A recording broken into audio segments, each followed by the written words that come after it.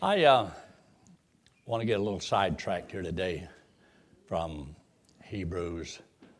I want to kind of ramble a little bit because I've had a lot of things on my mind lately, and it's interesting watching the Lord work and doing wonderful things.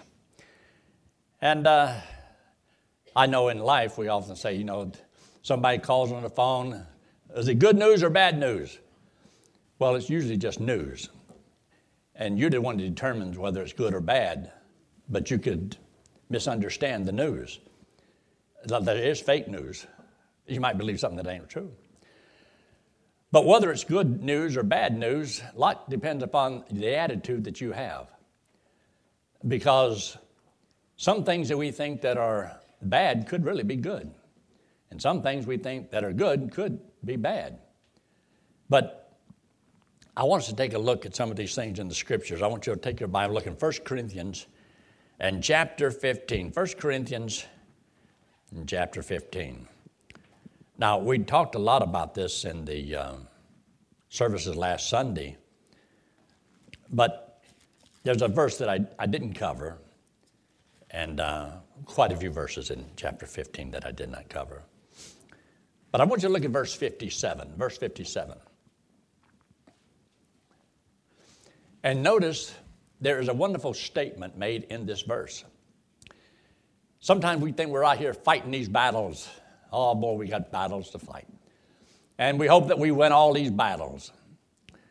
But there is a battle that has been fought, and the victory's been won and then put to our account. See, when Jesus came into the world, he lived a perfect life. So he fought the battle against the devil.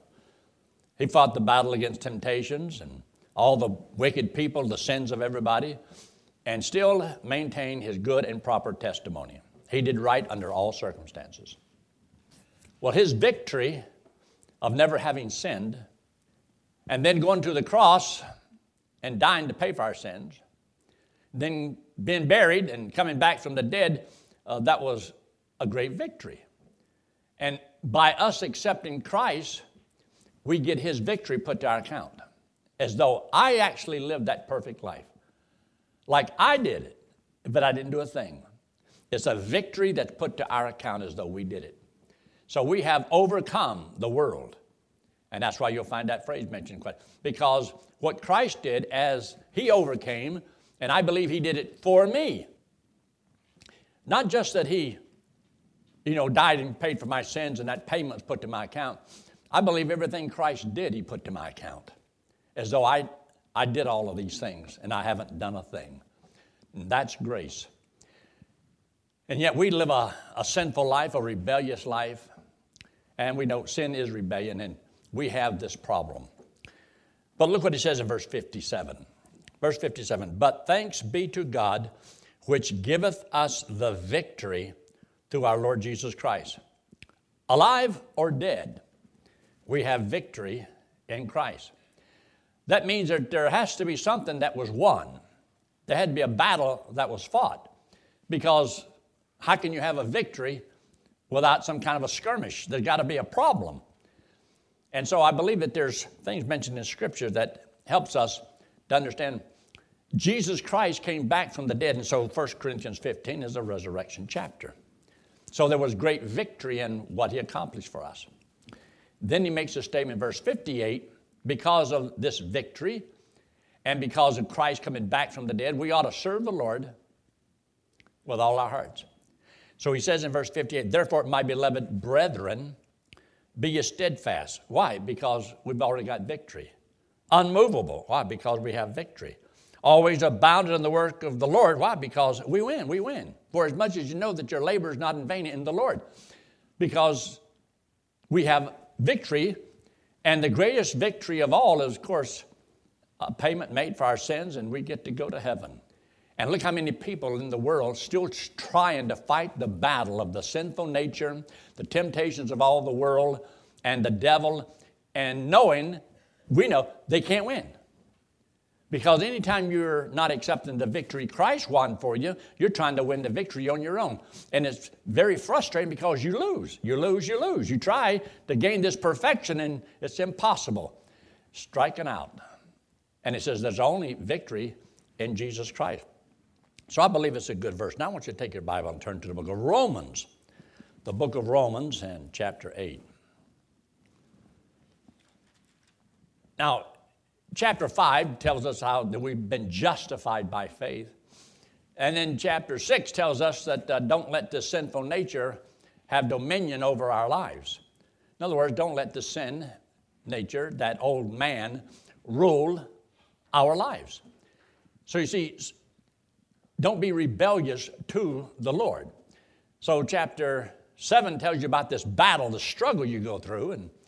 And then in chapter 8, talks about the Holy Spirit who indwells us and how we can live a victorious Christian life. Now, those are easy words to say. Live that Christian life. And some people say, well, I tried it and I can't live that Christian life. Well, if you lean on the Lord and let Him live through you, it's a lot easier than you thinking, I have got to win all my battles. Because of in my own strength, my own power, my own wisdom, my intellect, my skills, my talent, my abilities, and you're going to come up short. You're going to miss the mark of really enjoying the Christian life. There's a lot of Christians just go through Christian life and they're just totally miserable all the time. That means that you're trusting in your good works to bring the victory instead of learning how to do what God says do and let Him work and move. And you'd be surprised a different perspective will help you to understand you've had a lot more victories than you know. And you probably have had a lot more defeats than you know. Because everything that we do is not always victorious. With this old sinful nature, boy, we get deceived. Now, here in the book of Romans, in chapter 8, I want you to look at a verse. Many people, of course, always say, this is my favorite verse. And then they don't live like it's their favorite verse. Look what he says in verse 28. And we know that all things work together for good to them that love God, to them who are the called according to His purpose. Now, that's a good statement. That's a great verse. But understanding all this is true, it's the Word of God, but what I want you to notice is those three little words, all things work. All things work. That means that Jesus told a story about a man who needed some labor, so he went to the marketplace and got some laborers, and they worked in the morning. A couple hours later, went back and got some more. Later in the afternoon, he went back, and they were still standing around. They hadn't been given a job yet. He says, why stand you here idle? Why stand you here idle? In other words, you're not doing anything. But you see, it's because they didn't have a job. Nobody would hire them. And that was the answer they gave to Jesus.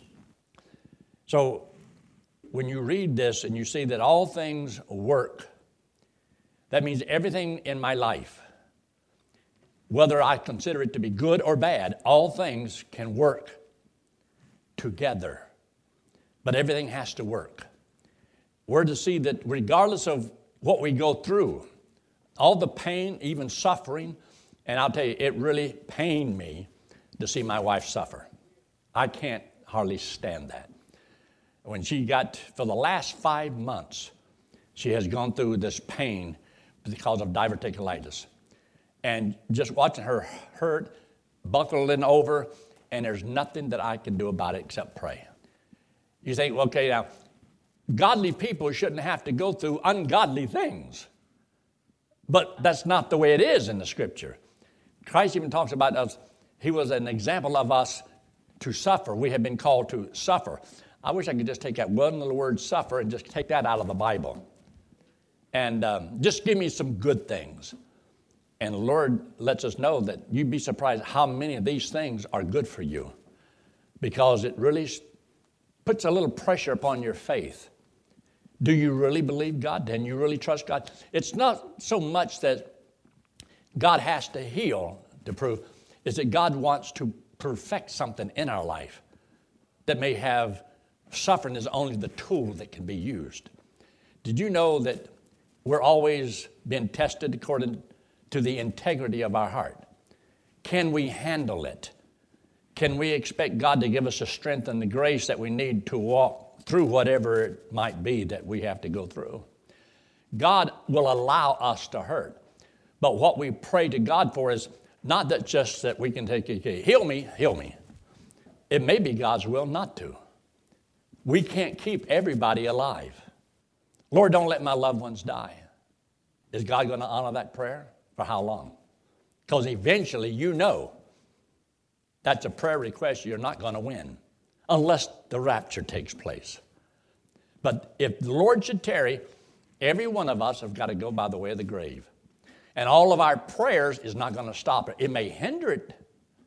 And that's what we're looking for. How long can I get out of this? How much can I, press into this life? And how much more can I get? How many more years can I? And so that's what we look at and what we go by. But I want you to see something. These words, all things. Now, we sometimes don't always understand clearly all these things because we look at some things as good and some things as bad, but the words of God used here is all things, right? All things work together for good to those who love the Lord. Now, if you love the Lord, all things can work together for good. But if you don't love the Lord, you become the person that decides whether or not is that good for me or is that bad for me. And when you're not right with the Lord, your discernment is not right. You will not see things correctly, not from a divine perspective. You'll see it from a human perspective. But there's a lot of things that happens in a Christian's life that can temper us, make us a lot better than we've ever been before. There's lessons that God wants us to learn because there's a lot of other people that need help. So God will allow some things to happen to godly people, not because of anything wrong they've done, but because He wants to show us how much further we need to go, how much richer our lives can be because of the pain and suffering that we go through in life. But now look at something else. When it says, all things work together for good to them who are the called according to His purpose. It's His purpose, not our purpose. Then when you look in verse 29, there's a few words that are mentioned here in verse 29 and 30, but I want to just read them real quick. For whom He did foreknow, He also did predestinate to be conformed to the image of His Son, so that we're to believe that there's a good possibility, yes, someday I'm going to be just like Christ. When we shall see Him, we shall be like Him, for we shall see Him as He is. Someday, I'm going to be just like Christ. But until I get there, He wants to conform us into the image of His Son. So all things are working together to make you like Christ, so that you live your life like Christ wants you to live. And then He gives us something else. He says here that's very good. In verse 30, moreover, whom He did predestinate, them He also called, and whom He called, He also justified, and whom He justified, He glorified. Now, you see that these words that are mentioned here, these things were all given to us freely. When you trusted Christ as your Savior, you were justified. Didn't cost you anything. Also, as he says here, you've been justified, and one day you're going to be glorified. You're going to be in a perfect body with the Lord in heaven. And that's good. Now, the word sanctified here is not mentioned because generally sanctification means how you're living your life from day to day. And that depends upon you walking with God. But all these things are so very important. So in verse 31, he says, what shall we say then to these things? All things work together for good to those who love the Lord. And it ain't over yet. And God has a lot of good things He wants to teach us. Now, take your Bible, look in 1 Corinthians. 1 Corinthians in chapter 1. 1 Corinthians chapter 1. Now, we don't always understand the ways of God, but that's why He revealed in His Word those things that He wants us to understand. But He makes a statement here in 1 Corinthians in chapter 1. Look there in verse 26. For ye see your calling, brethren, how that not many wise men after the flesh, not many mighty, not many noble are called. Didn't say none of them was called. It just said not many. But God hath chosen the foolish things of the world to confound the wise.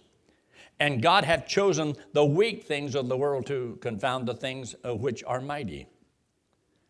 And base things of the world and things which are despised hath God chosen, yea, and things which are not, to bring to naught things that are. In other words, all these things. There's things that God will use to allow to happen in your life. But you see, he does it with different people under different circumstances, but all of us live under this pressure. God knows what each one of us need in our life, and God says all these things can work together for good to those who love the Lord. Because if you love the Lord, you know that God is good, and God is watching over me, and God is allowing certain things to happen to me because he loves me, and evidently this can help me grow stronger in the Lord and to make me more like Christ. In other words, you may walk around like you're a little Jesus, but you haven't been under pressure. You've got to be put under pressure. What do you do when you don't get your own way? How would you respond? What do you do when things go contrary to you? Do you keep a submissive spirit between you and God? Or do you get angry with God and bitter at God? So he made a couple statements here, and I want you to look at this. When he says here in verse 29, that no flesh should glory in his presence. In other words, God will humble you and I. Now, it's not so much as trying to humiliate us, but he does want to humble us. In other words, to strip away our pride, because that's one of the things that people love. They're prideful, and it's one of the things God says that he hates. And pride cometh before what? A fall. So people fall because of pride, and pride is from that old sinful nature that we have. So the middle letter in pride, what is that? Oh, it's an I. And generally, if you just keep that in mind, it might help you. Now, look what he says in verse 30.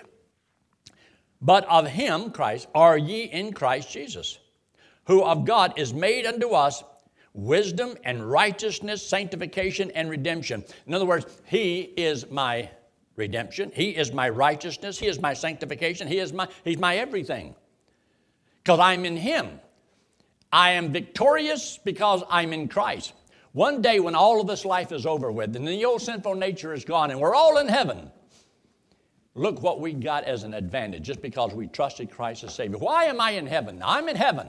I got a brand new body. I got a brand new mansion on Hallelujah Avenue, and I can squash gold dust between my toes, and I can eat from the tree of life, and everything is wonderful. Now, what did I do to deserve all of that?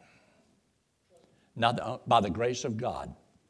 Because his victory was put to my account. And this has nothing to do with what I did for him. I get all of that for free. And that's why I said, if God has freely given to us all things, who's going to condemn you? If God says, I'm for you, and Jesus Christ says, well, I'm for you, and the Holy Spirit says, well, I'm for you, does it matter what man may say if God is for me? Now, it's easy preaching and hard to put sometimes into life some of the things, because some things we look at in life and they're not very good. It seems like they're very bad. And sometimes I expect this, and reality came in here, and I got all of this despair because I didn't get what I wanted. I didn't get to do what I wanted. I didn't go where I wanted. I'm not what I have. I don't have all that I want. And so when we build that in, but if your will is whatever he says, whatever he wants to do with me, then see, I don't have that problem. I don't have to worry about pride. I don't have to worry about God humbling me. All I got to do is, am I pleasing God? Doesn't matter what I want to be or to do. It's whatever he wants. So then if God says, I need this, thank you, Lord. And God said, I'm going to hold this back from you. Thank you, Lord. And so you begin to think that if God loves me so much and has freely given me all things, what am I worried about that my Heavenly Father can't do something about? I just trust and accept whatever he has. And some of these things that I would say, oh, that's bad, that's bad, that's bad. God may say, you need a little of this and you need a little of that. Yes, Lord. But when you begin to defy God and go against God, You're always, and I am too, we fight against our wills. My will and his will are not always the same. If my will and desire is not the same as his, what should I do? Submit to his will. Because if you don't, sin hardens the heart. Now, look at this next verse. It's an awesome verse. He says in verse 30, but of him are you in Christ Jesus. And verse 31, that according as it is written, he that glorieth, let him glory in the Lord. And that's why that's important. Now, turn to chapter 3, 1 Corinthians in chapter 3. Look what he says here in verse 20. Verse 20, 1 Corinthians chapter 3. And again, the Lord knoweth the thoughts of the wise, that they are vain. And the verse right before it says he's talking about taking the wise in their own craftiness. In other words, you'd be surprised how many people are trying to outsmart God, as though they can do and then win when it's against the will of God. So he says here in verse 20, the Lord knoweth the thought of the wise. Now look what he says in verse 21. Therefore, let no man glory in men. Now here's these two words. All things are yours. Now, in other words, I don't have to get lifted up with pride. Let's say, for example, God gave to Dr. Paulson a particular gift. And he gave to Lynn another one. And he gave to him over here another one. And everybody got different gifts, and I got mine. And, man, I got shortchanged. I mean, I can't do what he does, and I can't do what he does. Man, I messed up. He says, all things are yours. In other words, his gift is for me. And his gift is for me. And my gift is for you. And my gift is for you. You see, all of us can be given different gifts, but the reason he gave us different gifts is because different people are going to minister to us in a different way. What do you want to do? You want to hog them all? You want to be greedy? And then you don't use and appreciate what God has for you and what God's done for you. We all have a station in life. We got different places we live and minister and all that. But if everybody's gift and everybody in the church, and he says, serve one another. What? According to your gift. So his gift was for me. My gift is for you. I've been told I have a gift of teaching and preaching. Well, who's it for? It's for you. And you may have a gift, different gift, and so you become a blessing to somebody else. But all of our gifts are for everybody. It's just God using different people to administer it. Does that make any sense? I hope it does. That's why he says up here in verse 21, therefore let no man glory in men, for all things are yours.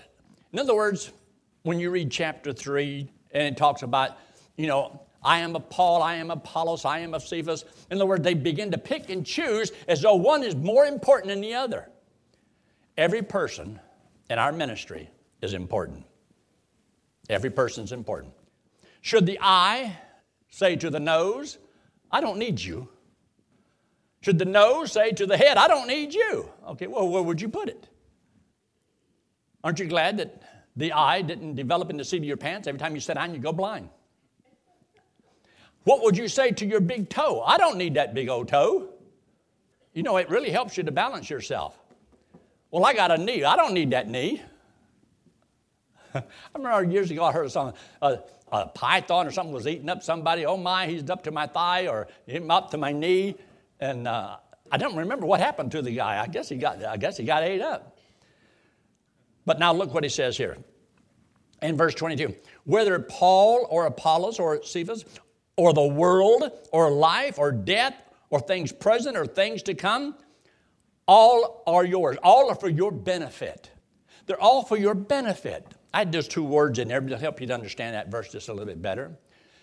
But the things that are going to happen, I would rather my wife not have to go through surgery. That's according to my will.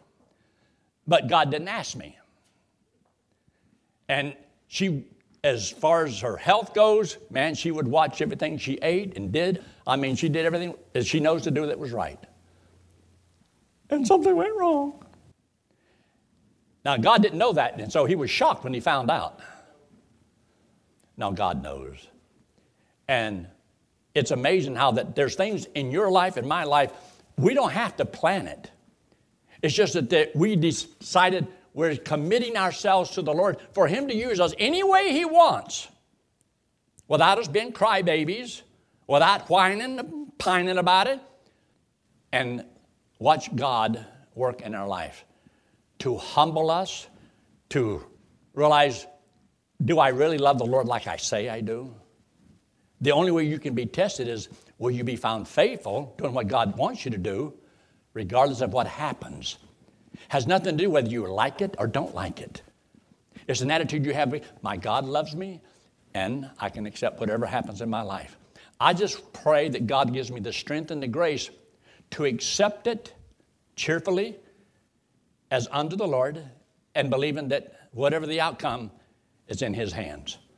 Now, when you develop that kind of an attitude, you can accept a lot of things a lot more readily than you can if everything goes wrong. Nothing's ever right in my life. That's attitude. That's a perspective on how you see things. Now look at the next verse. In verse 2, when he says, all are things present or things to come, all are yours or for your benefit. I like that verse, but it's a little verse, it's hidden away. Maybe you just read over it and don't dig a little nugget out of there. I look at every verse as though it's a cave, and I get my pick and shovel and I go digging in there. I'm going to try to find me the mother lode, a verse that really says a whole lot of good things for me. And so I love it that way.